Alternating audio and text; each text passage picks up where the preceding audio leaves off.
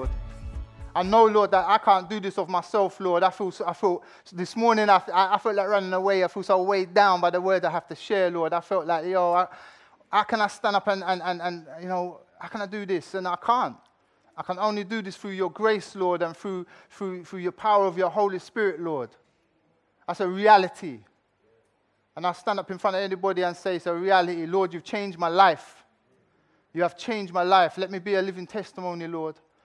And I pray, Lord, that everybody in here, that, we're coming into your presence, Lord. Where two or more are gathered, you're there with us. You're here with us, Lord. We cannot be the same. We cannot come out of here the same as when we came together to meet, Lord, because we're coming into your presence, Lord. I pray, Lord, that you would use me to speak to your people tonight, Lord. I pray, Lord, that if the hearts need to be convicted, that they will be convicted, that change would come, Lord. If encouragement is to be encouraged, I pray that encouragement would be received, Lord. Change us, Lord. I just pray, Lord, please, Lord, help me, Lord, to deliver this. I feel like I've got so much to get through. Please, Lord, help me to deliver this, Lord, in a way that is palatable, a way that people can receive it. Help me, Lord, I pray, in Jesus' name. Amen.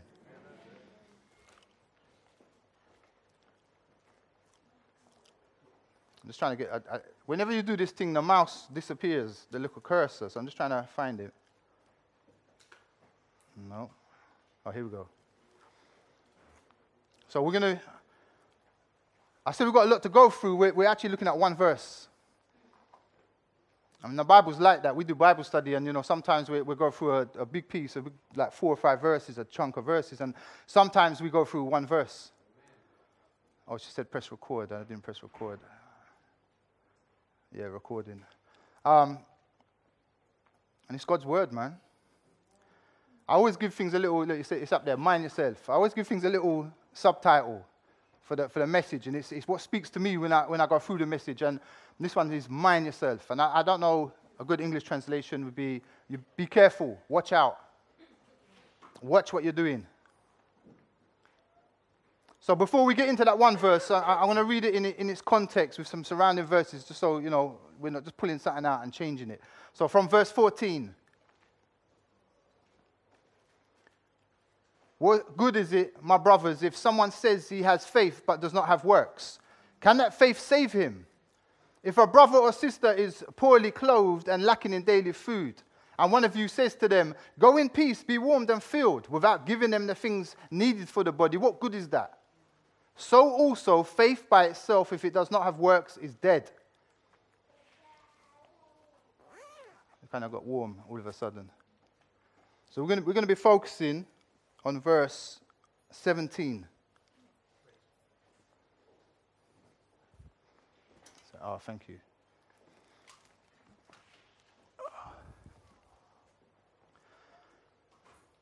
Now, with verse 17, there's kind of two camps. There's two schools of thought. There's the camp that say that, it's by your works you're saved. And there's another school of thought that, it's not by your works, it's by believing. Get someone to say the sinner's prayer and that's it, they're saved. They're both wrong. And I'm not going to waste my time going through the theology of each one to explain why they're both wrong. We're going to go through some points, and you will see that for yourself, all right? Hopefully. If I can communicate it clearly. So for those of you that are taking notes, and there's no reason why you wouldn't be taking notes. Had it all there, yeah. We're going to look at what it really means to believe. What does it mean to have faith? What does it mean to believe? We're going to look at how important is it to discern good and bad teaching, sound doctrine. We're going to look at do something with the sound teaching and doctrine that you acquire, and then beware of dissimulation. Works is the natural produce of faith. Like breathing is the natural produce of life. When I had surgery, they had to breathe for me. Do you know what I mean? But I was still alive. But breathing is, we're alive, isn't it? So we're breathing. Are you breathing this morning? Well done, you're alive. Well done. Glory to God, you are alive this morning. So faith alone is not enough to be saved. Is that what he's saying here? So what about scripture like this? What about scripture like Romans 5:1? Therefore, and since we have been justified by faith, we have peace with God through our Lord Jesus Christ. So we're justified by faith, just as Abraham was when he offered up his son as a sacrifice. You know what I mean? There was an outworking of that faith. That's your works. Romans 10:9. That if you confess with your mouth the Lord Jesus and believe in your heart that God has raised him from the dead, you will be saved. If you confess with your mouth, there's your works. There's a natural produce of you believing. Are you following what I'm saying?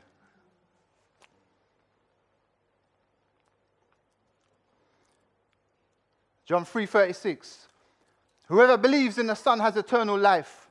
Whoever does not obey the Son shall not see life, but the wrath of God remains on him. That seems quite clear if you read the first part. Whoever believes in the Son has eternal life. All you have to do is believe. Whoever believes in the Son has eternal life. But it doesn't stop there. It goes on.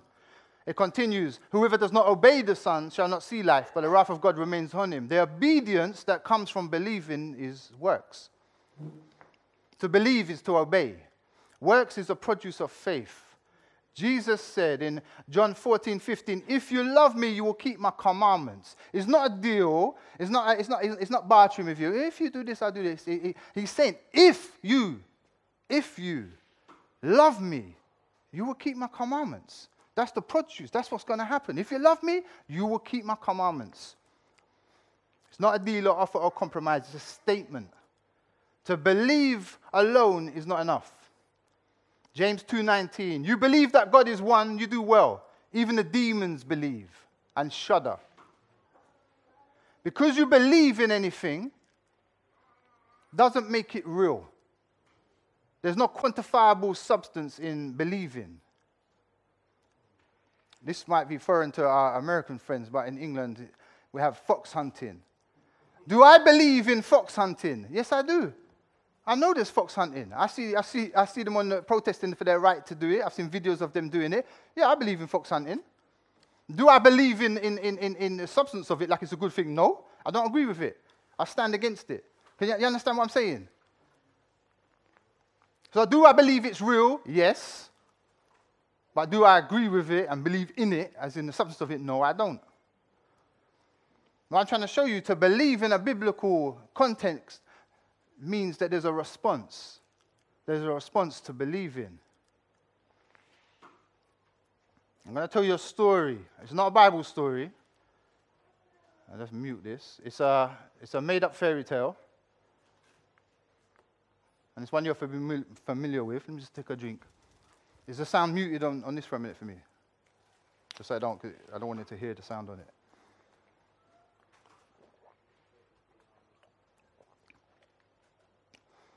You know, I don't know, people that don't know me, I DJ, and I go up in front of thousands of people, and I talk, and you know what I mean, chat a whole heap of whatever on the mic, and play music, and I'm so nervous.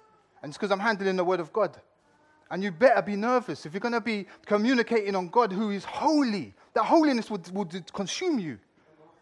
I'm communicating God's word to you this morning, do you know what I mean? Let's see if I can get this right. All right, this story is called The Don's New Suit. Let me say mute.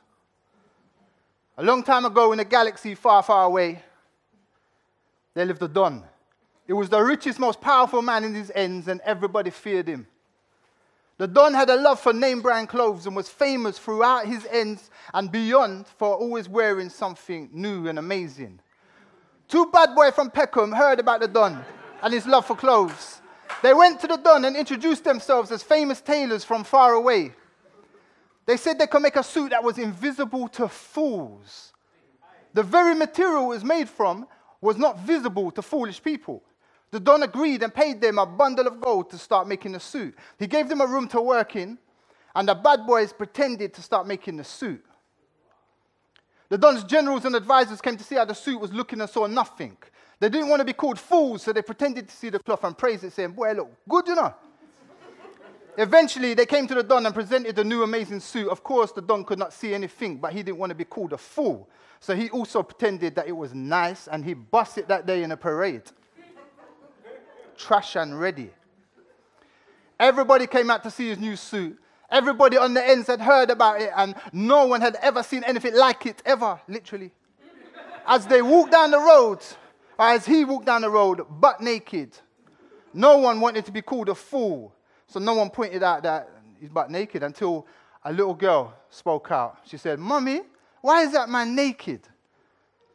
People started whispering, and slowly they started being honest and saying, "He is naked." Until everyone was laughing and agreeing. We've been fooled. We've been taken for fools. The Don realized that he'd been played like a PS4 and was mad. He looked for the bad boys, but they'd bounced a long time with the money. The Don believed in foolishness and ended up embarrassing himself. He believed his own lie that he could see something that wasn't there. His pretense exposed him, literally. He believed he was told, he believed what he was told, then he pretended he was up to par to walk in it. If you believe in Father Christmas, you will make provision for him. You will put out the stocking, the mince pie, and the carrot for Rudolph. Do you know what I'm saying? If you believe in the tooth fairy, you'll put your buck tooth under the pillow and wait for the fairy to come take it and leave you some money. To believe requires a response. But to believe in nothing or in a fantasy figure, that response will only be temporary, will only be for a short while. Until you come to the point of maturity and realize it's foolishness or being laughed at. I'm going to look at another word in Hebrew that has a fuller meaning. I really want you to understand this. The word is to hear. To hear, the word of God is to shema in the Hebrew. So it's not merely hear, but to act upon what you hear. Jesus said, "Be doers and not hearers only." It's also written that they listen, but they do not hear. So I'm just going to show you a quick video. Can I get sound on this, please?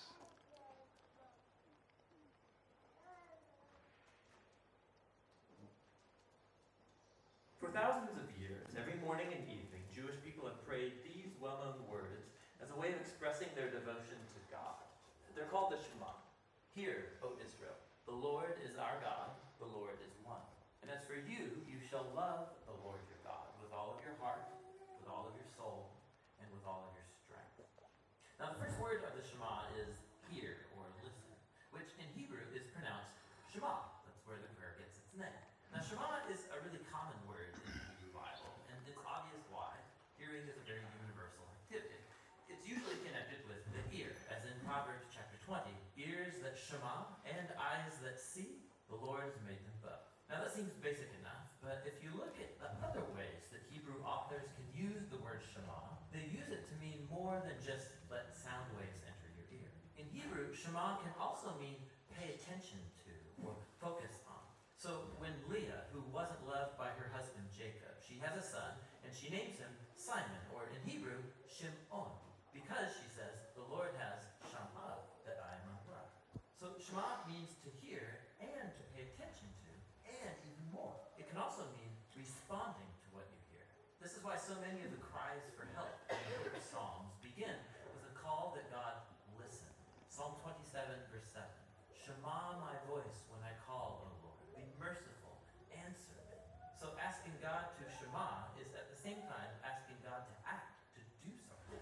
It's similar to when God asks people to listen. Like when the people of Israel come to Mount Sinai, God says, if you shema me fully and keep my covenant, then out of all the nations you will be my treasured possession. Now there's a couple interesting things about this verse in Exodus. In Hebrew, the word shema is repeated twice in this sentence to give it emphasis. If you shema, meaning listen closely. But also notice that from God's point of view, listening is basically the same as keeping the covenant. So when God asks the people to shema, what he means is that they'll listen and obey. And that's the last fascinating thing about shema. In ancient Hebrew, there is no separate word for obey, meaning to carry out the wishes of someone who knows better than you or is in authority over you. So in the Bible, if you want to say, I will listen and do what you say, you use the single word, shema. In Hebrew, listening and doing are two sides of the same coin. This is why later in Israel's history, when the people were breaking their covenant promises to God, the Hebrew prophets would say things like, they have ears, but they're not listening. The Israelites, of course, could hear just fine, but they weren't actually listening, or else they would act differently. And so in the end, listening in the Bible is about giving respect to the one speaking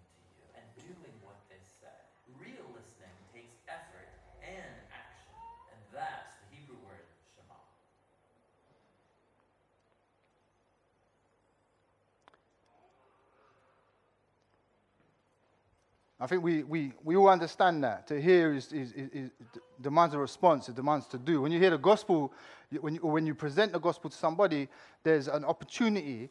They've heard something, they have to respond to that. Some people will reject the gospel, some people receive it, some people may not receive it immediately. You may sow seeds, someone else comes along, shares with them. Do you know what I'm saying?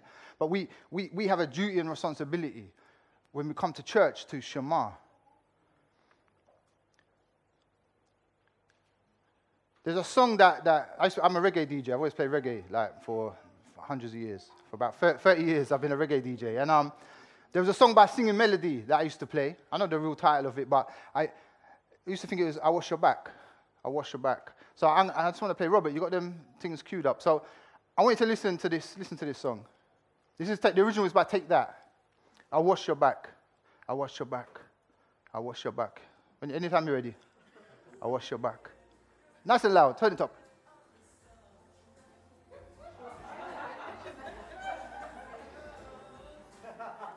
True. There's another song, We Are Family. You know that disco song? We are family. My children said, don't sing, Dad, don't sing. We are family. What? They're not in here, so I can get away with it. It's a disco anthem. You know what I'm talking about? Is it Sister Sledge? Yeah, Sister Sledge. There's a lyric in there that I can't get my head around. It says, I'll tell you what it says before we play it.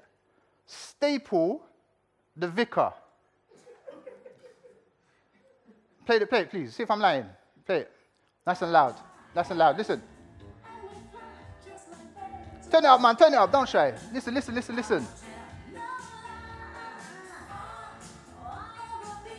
Listen.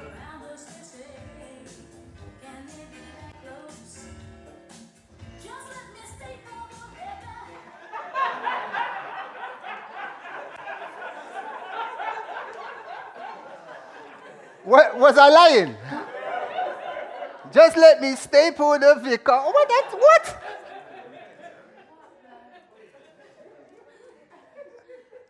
I got this. I watched this comedian doing it. He did this with loads of songs. You know what I mean? I rip him off and use it this morning. He did this with all these songs, and there's so many songs. Like you're singing the wrong lyrics for ages. You don't even know what the lyrics are because you didn't hear it properly. How often are scriptures used like that? Spoken out of context or even made up. God won't give you more than you can bear. That's not in the Bible. It's not in the Bible. It probably comes from 1 Corinthians 10:13. It says, no temptation has overtaken you that is not common to man. God is faithful and he will not let you be tempted beyond your ability, or in the King James, I think, it's more than you can bear. But with the temptation, he will also provide the way of escape that you may be able to endure it. Clearly speaking about temptation to sin. Money is the root of all evil. I'm sure most of us know that's a misquotation. It actually says in 1 Timothy 6:10, for the love of money is the root of all kinds of evil. And speaking of idolatry, the first commandment, Deuteronomy 5:7, you should have no other gods before me. Here's the popular one. God helps those who help themselves. Again, it's not from the Bible. In fact, the Bible teaches the opposite. God helps the helpless. Isaiah 25:4 declares, for you have been a defense for the helpless, a defense for the needy in his distress, a refuge from the storm, a shade from the heat. Romans 5:6 tells us, for while we were still helpless, at the right time, Christ died for the ungodly. By his stripes we are healed. Lord God. The context of Isaiah 53 and 1 Peter 2 make it clear. They are referring to spiritual healing, not physical. 1 Peter 2:24, he himself bore our sins in his body on the tree so that we might die to sins and live for righteousness. By his wounds you have been healed. The verse is referring to sin and righteousness, not sickness and disease. Therefore, being healed in both of these verses is speaking of being forgiven and saved. Not physically healed. That doesn't mean God don't heal. Of course God can. God made us from dust. Of course he can heal us. And he tells us what to do. If someone is sick, James 5:14, if anyone among you is sick, let him call for the elders of the church and let them pray over him, anointing him with oil in the name of the Lord.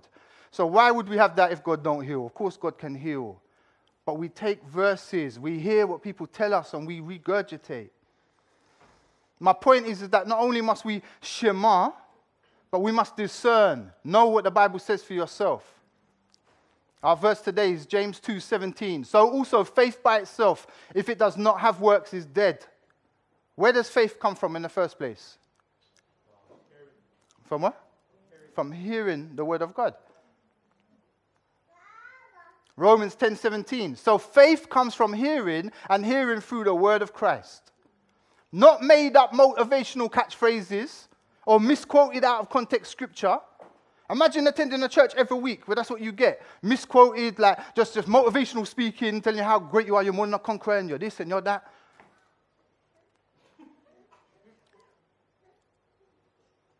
You could be going to that church every week desiring to be faithful to Shema, looking for application.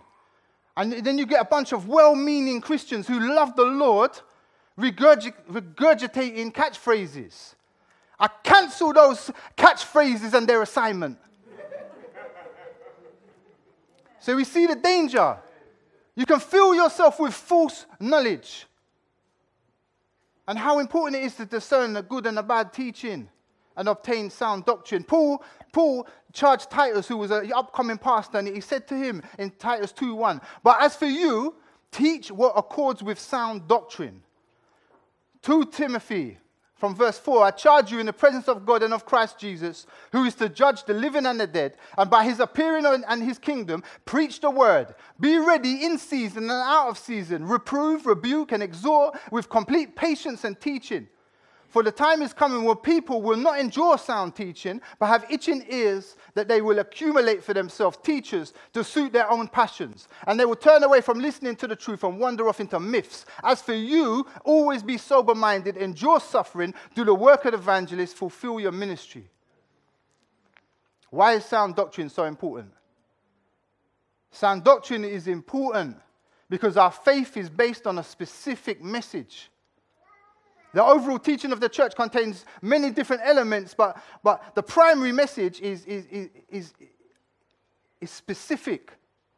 It's defined. Christ died for our sins according to the scriptures, and he was raised on the third day according to the scriptures. 1 Corinthians 15, 3-4. This is another posh word I learned. This is the unambiguous good news. And it's of the first importance. If you change that message, then your faith shifts. Your focus of your faith shifts from Christ to something else. Our eternal destiny depends upon hearing Shema, the word of truth, the gospel of your salvation, sound teaching. So you desire sound teaching. How do you know if you're getting sound teaching? There's a saying, I think it was D.L. Moody, who said, to see if a stick is bent, the best way is put a straight stick next to it. If you want to know that you're receiving sound teaching, read your Bible. Study your Bible. If you hear something at your church and they're teaching you something and you're like, it just don't feel right, that seems a bit, go and look for yourself.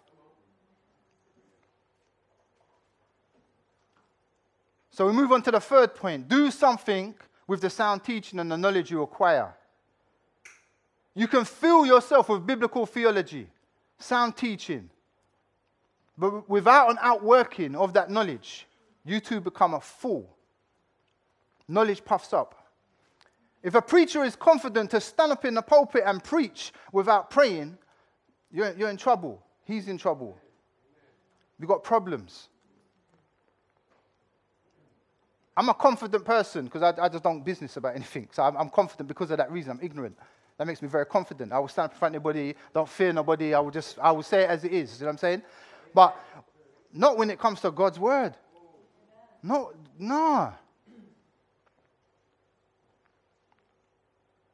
James 2:17, our verse. So also faith by itself, if it does not have works, is dead. Faith is a gift from God and it's alive. It naturally produces works. Does everybody see that? Does everybody understand that? Yeah? Are you with me? Are you alive this morning? Yeah. Faith is a gift from God. Faith comes from hearing or reading God's word, the Bible. Biblical theology is most easily defined as the biblical approach to the study of God. So a person can devote themselves to theology and get to know all about God and about his character. They could get a good grasp on the Trinity. They could explain predestination. Do you know what I mean? They can get real in it and tell you about this one, that one, and, you know, all different Bible stories from the Old Testament and understanding this, that, and the other. They could even do a course in biblical Hebrew. But without biblical, all right, they could know Hebrew words like Shema. They could know posh words like dissimulation. They could study biblical Hebrew, but without application, that person becomes a hypocrite, a fool, full of pride. If you fill yourself with knowledge, with sound teaching, you have to look for application. If you just fill it up and you fill your head up with all this knowledge and all this, you know it's proper, it's sound, it's on point, but you do that and you don't use the release valve of love, your head will puff up and puff up. Do something with the sound teaching and knowledge you acquire. Look for application. How can I apply what I've learned to my life? Do we simply know about God, or do we really know him in such a way that his Holy Spirit is working in us and through us, growing our knowledge of him and changing us in our lives and affecting those around us? Is it causing us to be doers of his word? I don't business how long you've been attending church, how long you've been a Christian, or how many teams you serve on, or you do this and you do that. You can have all of that. But if you're not outworking love, if you're not outworking the things that we're told to do, what part of Christian are you? This brings us to our fourth point. It crosses over into the fourth point. Beware of dissimulation. Dissimulation means concealment of one's thoughts, feelings, or character, pretense. The church in the 21st century, I had to check with my daughter what century it was, you know. The church in the 21st century is full of pretense.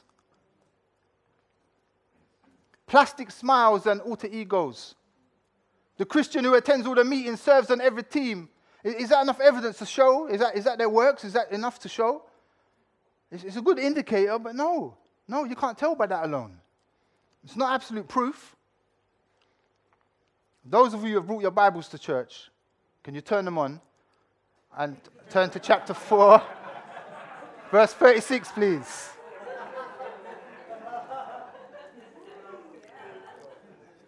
Chapter 4, verse 36, we're going to read through to Acts 5, verse 6. And those of you who didn't bring your Bible, and you can't get no service, so your battery dead, it's on the screen.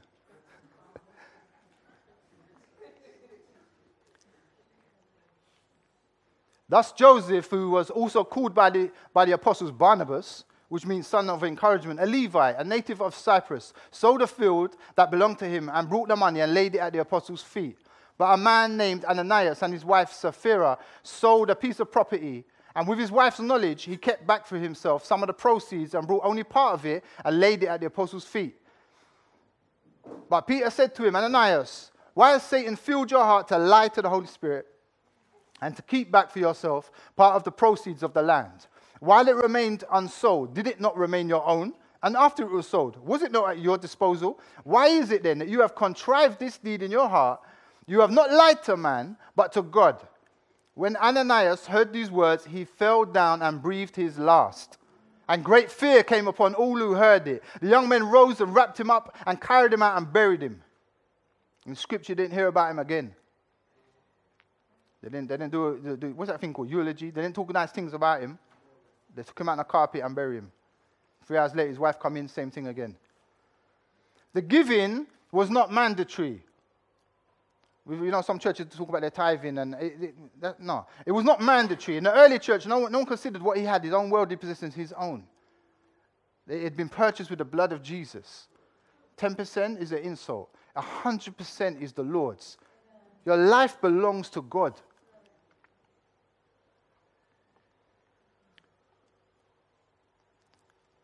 So this guy brings and lays down at the apostles' feet. The apostles were trusted to use the finances to take care of the members of the church. The apostles were in charge and made the decisions. It wasn't a democracy.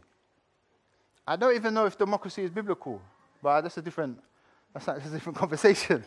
I don't even know if it's biblical. It wasn't. You had elders. You had those who were in charge. The apostles had authority. There was no command to sell and give. So why on earth did Ananias drop dead? God called Barnabas, a wealthy man, into full-time Christian service, and he became one of the great evangelists of the early church. And he felt it was his responsibility. There was need in the church. Remember, in the church in Acts, you had, in Acts 4, it says that the Jews, because they was coming for Passover. You know, like the Muslims go to Mecca. It's sad I have to use an Islamic example for people to understand. The Muslims go to Mecca. You've seen them videos. They'll go. In Passover, that's the Jews. The Jews would come, it says in the Bible, from every nation under heaven. That's how you know that Jewish people are of all complexion, from all background. It says in the Bible, from every nation under heaven, the Jews were coming. And then, at one point, 5,000 people got saved. So these guys are not running back home. They were all there congregating together. So there was a lot of genuine need within the community. You had the people that lived there, had their yard and everything, but then you had these other people there who didn't have nothing. So there was a lot of need. And Barnabas, seeing this, you know what I mean, he sold something, come bring the money, put it at the apostles' feet to distribute amongst those who needed. He gave everything because he wanted to, not because he had to. It was a great act of faith, so much so that the Holy Spirit has recorded it in Scripture. And I can imagine at the time that people within the community were singing his praises. Boy, you see what Barnabas did? Can you believe that? Wow. In verse 1 of Acts 5, we start with the word but. And this word connects the passages. Remember, the chapters and verses are put in afterwards. The chapters and verses are put in for our benefit. And it's a strange place to start a chapter, but. The word but connects the passages. It connects the example of Barnabas and Ananias. Barnabas, although he didn't want it, he undoubtedly received a lot of praise from his fellow Christians. And this praise on Barnabas probably affected Ananias. He probably saw that and thought, boy, yeah, I want some of that. The Lord had been gracious to Ananias. Ananias wanted the praise of men more than he wanted the praise of God. His wife's name, Sapphira, means beautiful. Ananias probably went home that night, all excited about the church giving, and then called his wife. Hey, beautiful. I think we ought to do something like Barnabas. So they sold a piece of land and received a good price. At this point, they might have promised to give all of it to the common treasury. It doesn't record that or not. But probably that they want to do that like Barnabas. But as they look at that big bag of money, they changed their mind. And they wanted to keep some. Let's hold back a little bit. They were caught up in the excitement of giving and probably, although we're not told specifically, probably promised to give the total amount to God. But their zeal was blunted when the testing came from Satan. They were unwilling to carry through with their own commitment to God. How often have we as Christians said we're going to do something for the Lord and then we do it halfway or we don't complete it? Think of Christians who have promised God a life of purity and separation and then backed out only to live like some carnal life, going back into the world. Think of the multitudes of professing Christians who have sung songs like, I'll go where you want me to go and do what you want me to do, when they're in the church, and when they go out, they go where they want to go and do what they want to do. A common one that I hear is people saying, I will die for the gospel, I'll die for the gospel. You can't even die to self. They're guilty of the same sin of hypocrisy as Ananias and Sapphira. Why did they conspire to lie? It was his land. He didn't have to sell the land. No one asked him to sell it, and God don't need him to sell it. Even after he sold it, the money was his. He could do what he wanted with it. Why lie? What motive possessed this couple to lie? They could have even said they're making a little donation. Look, we can sell some land. We're going to give you a little piece, you know what I mean, to help everybody. Praise God. That's beautiful. Thank you. Why lie? Ananias opened himself up to a direct attack from Satan, who filled his heart to lie. For Satan is the father of lies. Ananias could have done whatever he wanted to do with the money. But he was judged for lying to the Holy Spirit about the whole thing. God hates a sham, a phony, a pretender, a hypocrite. How many times have you told God one thing and done the opposite? Lord, if you, Lord, I will, blah, blah, blah. All of us, that's every Christian, has the potential to sin as Ananias sinned. God in his holiness couldn't stand the hypocrisy of Ananias. His sin was affecting the purity and power of the church of Jerusalem. This is the beginning of church. So in his sovereignty, he struck him dead. The death was sudden, severe, and supernatural. God's reasons for bringing about the deaths of Ananias and his wife Sapphira, involved his abhorrence of sin, the hypocrisy of the couple, and the lesson for the rest of the church, both then and now. It's easy today to gloss over the holiness of God. I think we need teaching on to really understand God is holy. That doesn't mean that God steps out of his holiness to lick you down. It means you try and step in there with your unholiness, you're getting licked down. You can't, it's like having a fire, raging fire. You can't step into that without getting burnt. God is holy.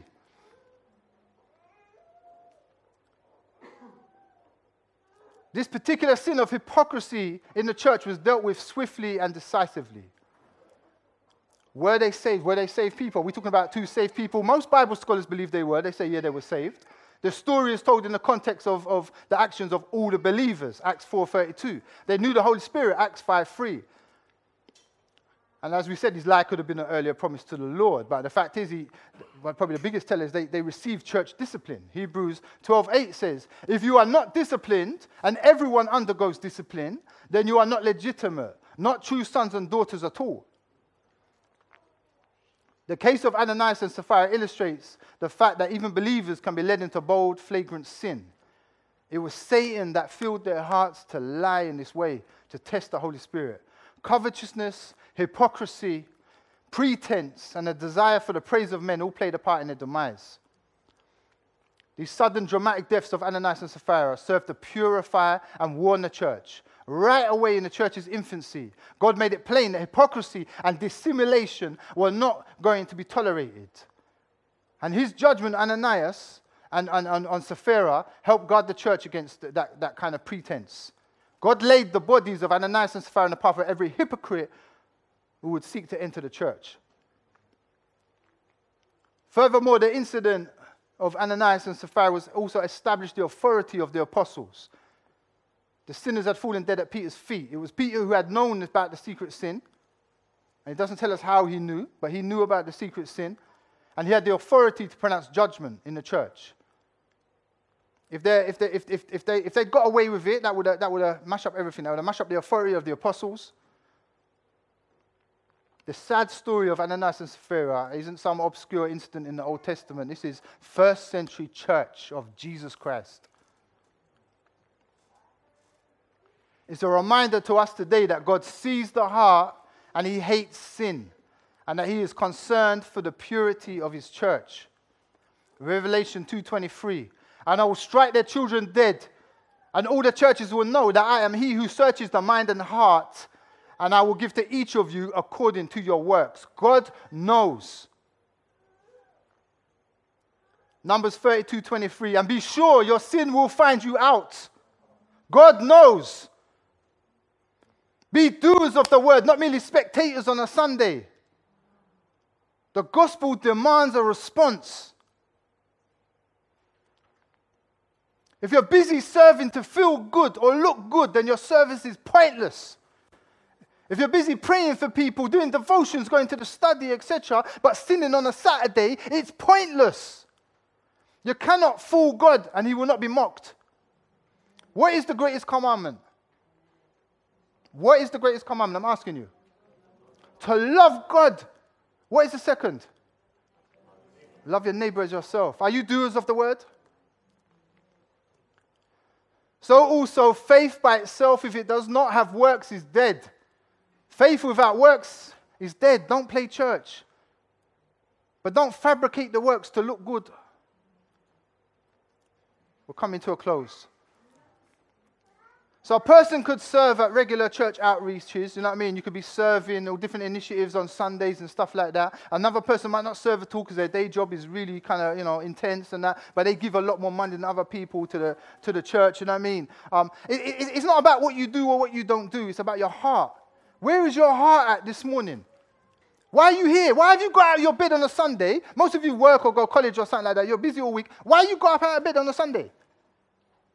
We've come together to glorify God. We've come together to be in God's presence. We've come together to change, to grow as Christians. It's about your heart. James 2:17 says, James 2:17 is sometimes taken out of context in an attempt to create a work-based system of righteousness. But that's contrary to too many other passages of Scripture. James is not saying that our works make us righteous before God, but that real saving faith is demonstrated by good works. Works are not the cause of salvation. Works are the evidence of salvation. Faith in Christ always results in good works. The person who claims to be a Christian but lives in willful disobedience to Christ has a false or dead faith and is not saved. Don't care how much they want to quote and what they want to quote and talk about, they know this, that, whatever theology they got. They can't, how can they be saved? Many profess to be Christians, but their lives and their priorities indicate otherwise. Look at your bank account. That's the biggest indicator of where your heart is at, is what your money is spent on.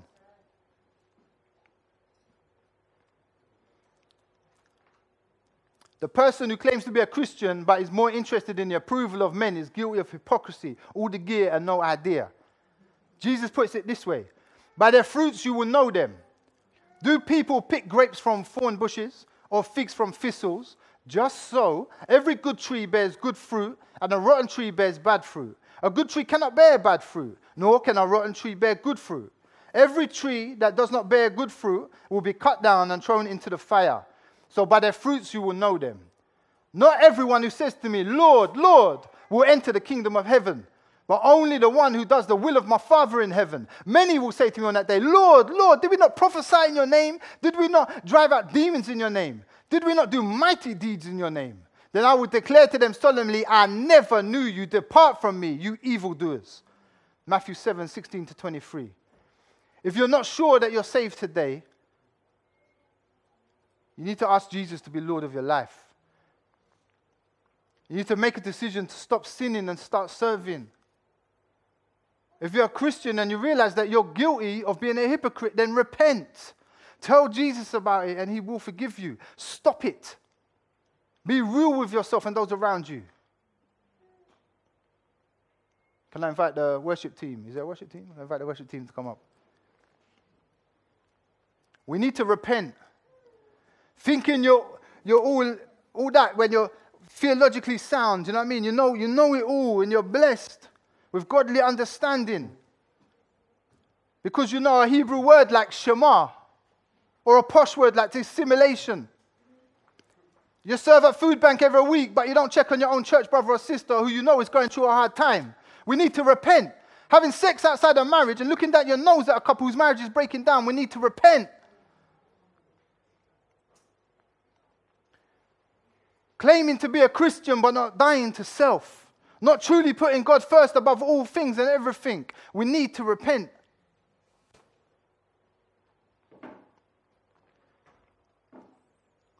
Heavenly Father, Lord God Almighty, Lord, I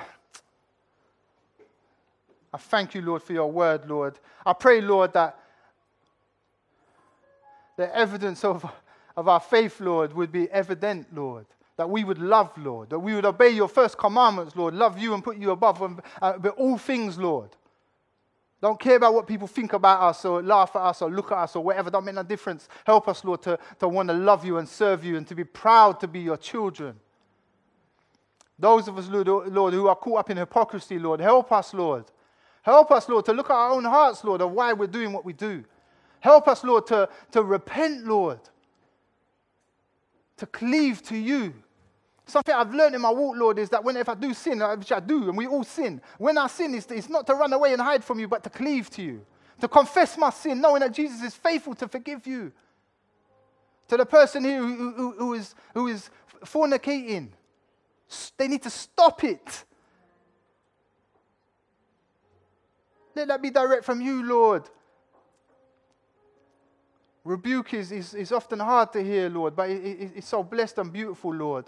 You are, Father. You will discipline those who are yours, Lord. Help us to receive it and to grow.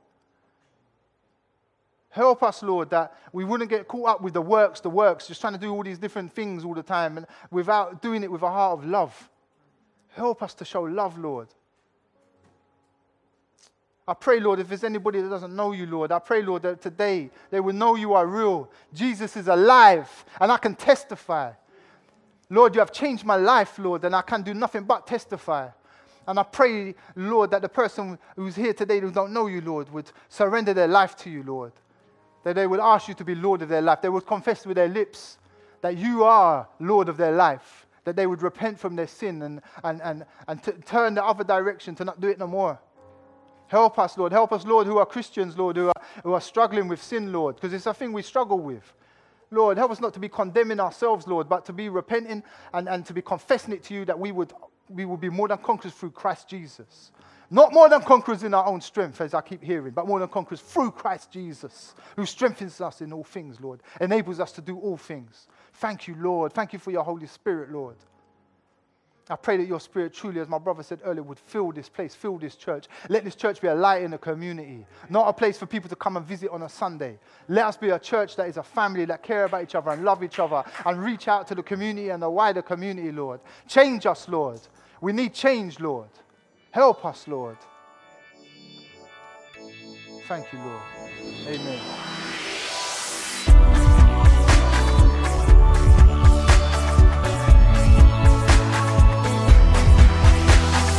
Join us next time for more of God's truth to transform your reality.